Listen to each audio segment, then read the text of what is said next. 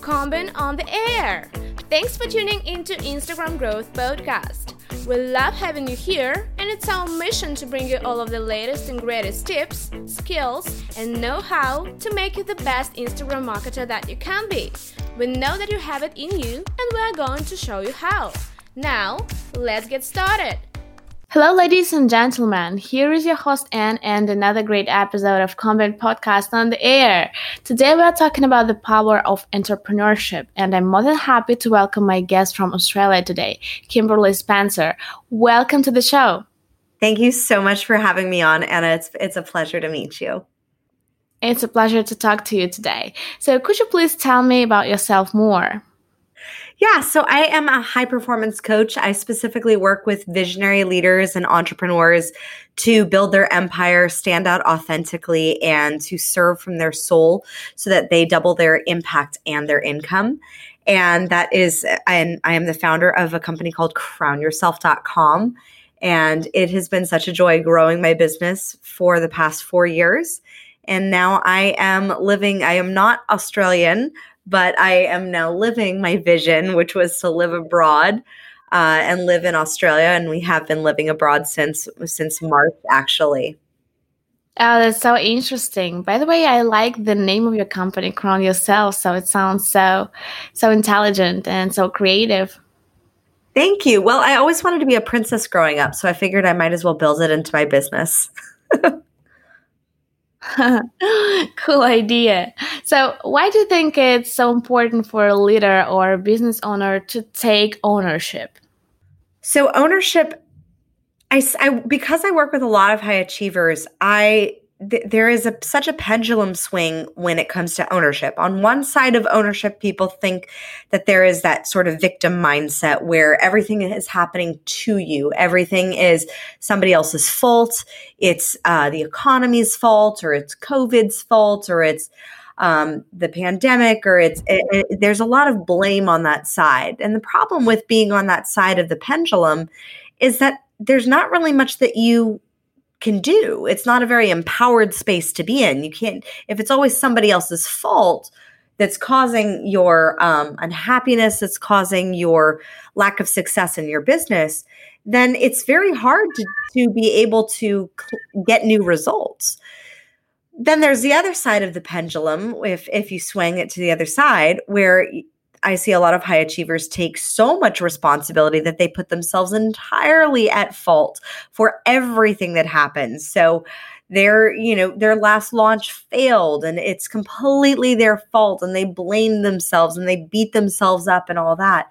And that's not exactly what ownership is either, because on that side of the spectrum, you're putting yourself in the space of being a villain of your own life, where in the middle is actually where ownership is. And ownership is where you take responsibility, 100% responsibility for your actions, for your results, but you can't take anybody else's. Like, you can't take responsibility for a pandemic. You can't take responsibility for somebody else's choices, but you can take responsibility for how you choose to respond. And when you are able to take responsibility for how you choose to respond and how you choose to adapt and innovate and pivot, as all of my clients had to do to be able to thrive in this past season, that it changes the game for your business. It changes the game for the results that you're able to create.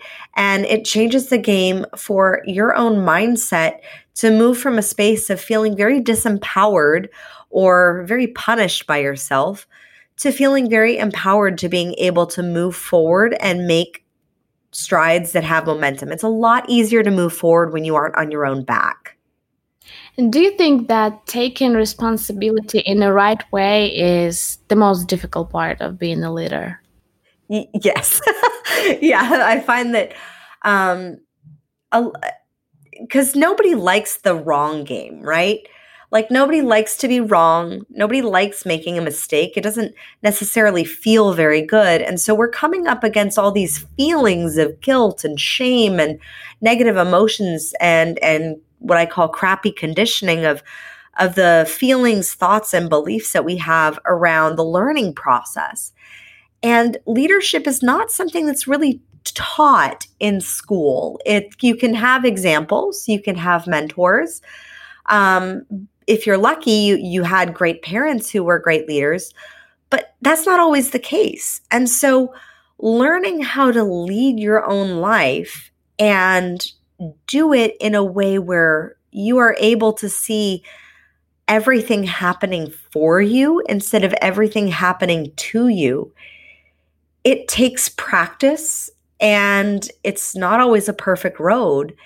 And it takes a lot of grace and being gracious with ourselves to honor that learning process and to allow for that space and to recognize the crappy feelings and the uncomfortable things that come up and the uncomfortable beliefs and thoughts that come up as we are growing as leaders, and being able to take stock in those and assess those and not have them be something that we necessarily feel shame about or beat ourselves up about, but that we can take stock and take ownership of them, and then allow the lesson to transform us.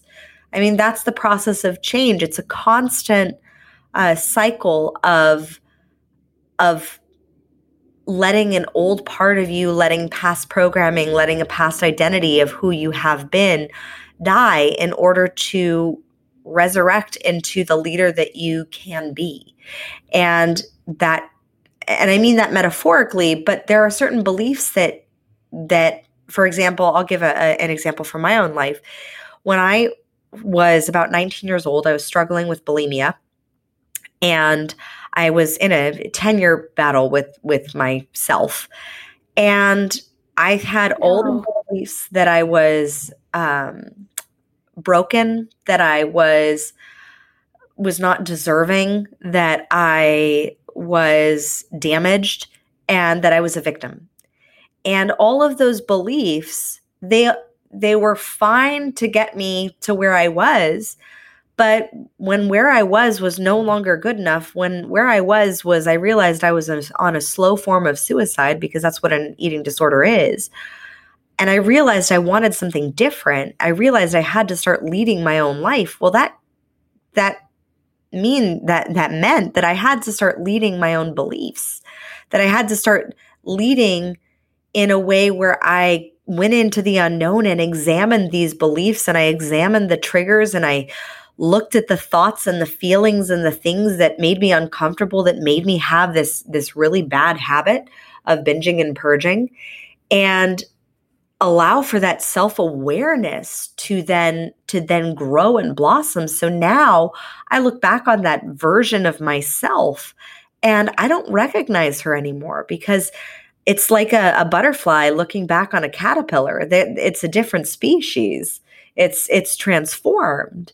So it's not, and that's the beautiful process of true leadership, is the ability to have that awareness, to make the adjustments, and to transform through the learning process to become something greater than you were. You are a very strong woman, and I think you really had so much power and so much strength to overcome this. So I'm proud of you. Thank you, Anna. I appreciate that. So, in our society, there is a common belief that if you want to be a leader or if you want to be a business owner, you need to have a set of characteristics. Like, business owners and businessmen are usually associated with kind of being extroverted, being not shy, being stubborn sometimes. So what is your opinion? So can any person become a leader? Should there be like a set of characteristics that a business owner or a leader should absolutely possess? I think that, like, you touched on a really important point, because I know many, like for me, I'm naturally introverted. And I learned how to be extroverted, but I really am very good in the privacy of my own space. But at the same time, it's like there were skill sets that I needed to learn. And it wasn't that I needed to learn how to be extroverted. It was that I needed to learn how to be courageous. And so in leadership, in achieving high performance, one of the tenets of high performance that scientifically studied in the world's largest study of high performers was found that one of the tenets is simply courage. And so to start a business, to become a leader, to grow a following on any social media platform, all that's required is the courage to show up. And 80% of it is just the courage to show up even when you don't feel like it, even when you feel like what you have to say is not so great, even on days that may not be amazing for you. But having the courage and being able to know where that line is for you. So to give you an example, today is my first day back to any sort of interviews or coaching clients or anything like that. My father passed away a week ago, and I took the week off because that's what I needed. That was the courageous thing. Like my past pattern in the past would have been to just work through and try to make everything work. And I said, no, I really need to take this space and take the week off. So that was my act of courage. For somebody else, it may be different.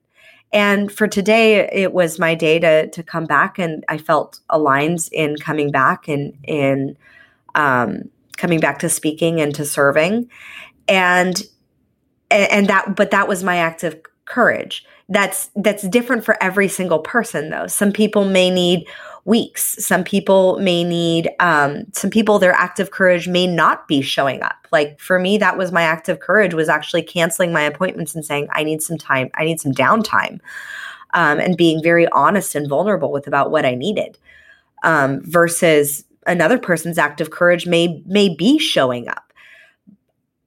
Any coach, any guru, any mentor can't tell you what your act of courage is. But you know what it is, because you'll know when your head hits the pillow at night, whether you lived into your fullest and best or you didn't. And you'll know by the level of courage that you were able to exhibit on that day, if you were able to put yourself out there in the best way that you could. And whether that's putting yourself out there for your family as a leader, as a mother, as a parent for your kids, or putting yourself out there on social media, or putting yourself out there as a business owner, or choosing to not and honor the time and self-care that you need. All of those can be acts of courage, but all of those are only personal choices that only you can know. So allowing yourself the autonomy to trust yourself and what you need, and to also listen to that voice, to lean into the thing that is courageous for you. The things that you just told me, like kind of motivational, inspirational. And even this is enough for me to go for you, to believe you, and really to consider you to be a true leader. So what do you think are the other ways to motivate the members of your team, to motivate the people that you work with?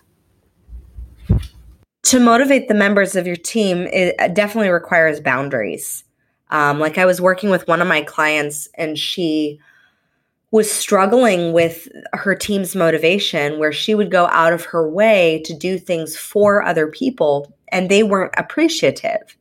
So I'm blessed to work with really, really, really good-hearted people who have such a big heart for service and who absolutely love people. The problem is with that is that sometimes they diminish their value by not holding up their boundaries. And so a big part of leadership is actually having those strong boundaries.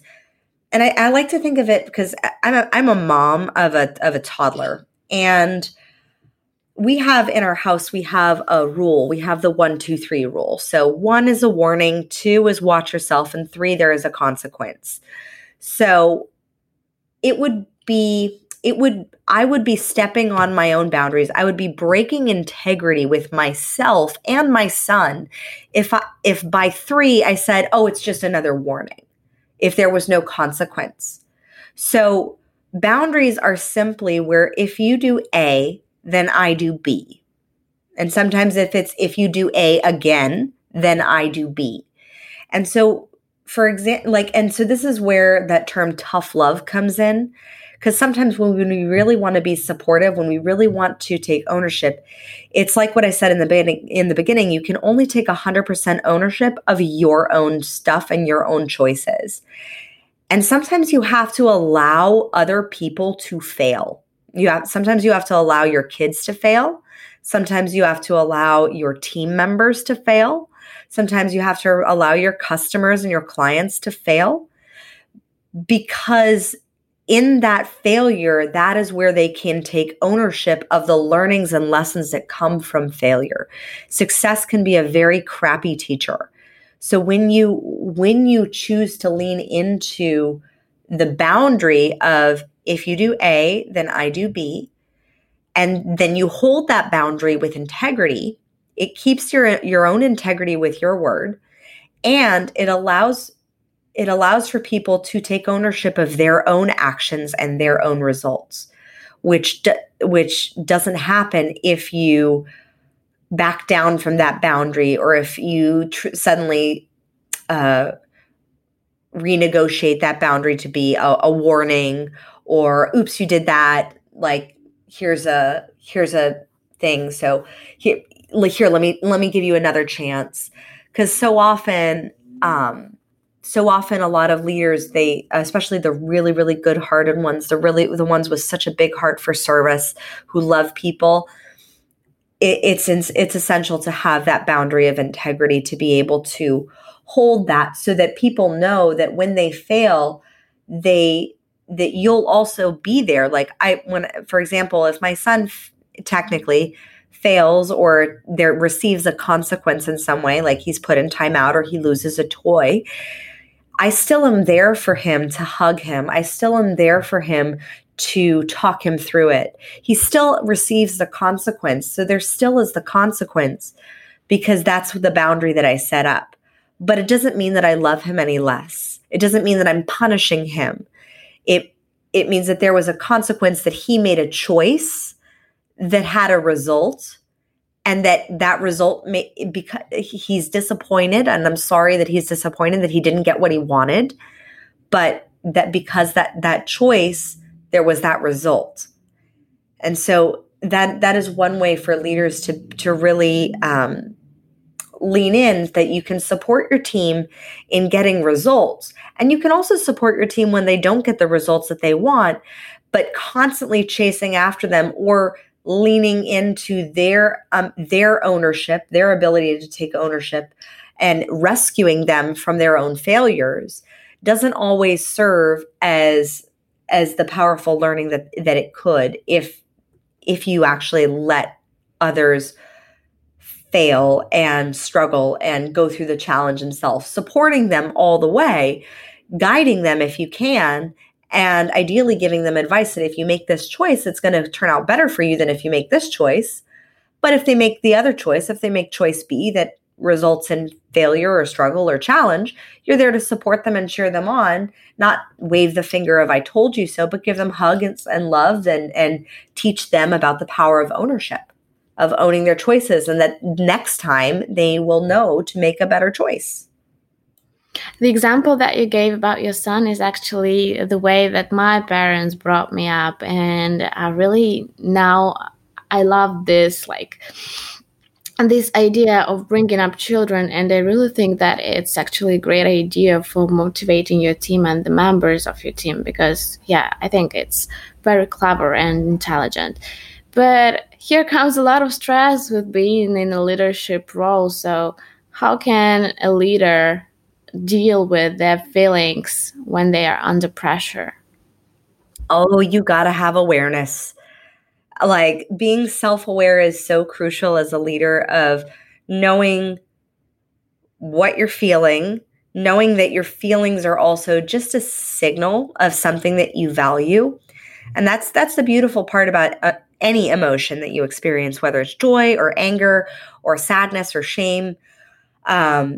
all emotions are signals that there's something behind that experience that triggered that emotion, that there's something that you value there. And those values can be the big drivers for your company.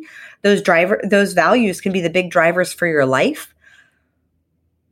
So your feelings are just signs and signals, but as a leader, it's essential to be self-aware that of what you're feeling, of how you're feeling, and are you letting your feelings rule you, or are you choosing to not rule as in control your feelings, not suppress or repress them, but to experience them and then let them go?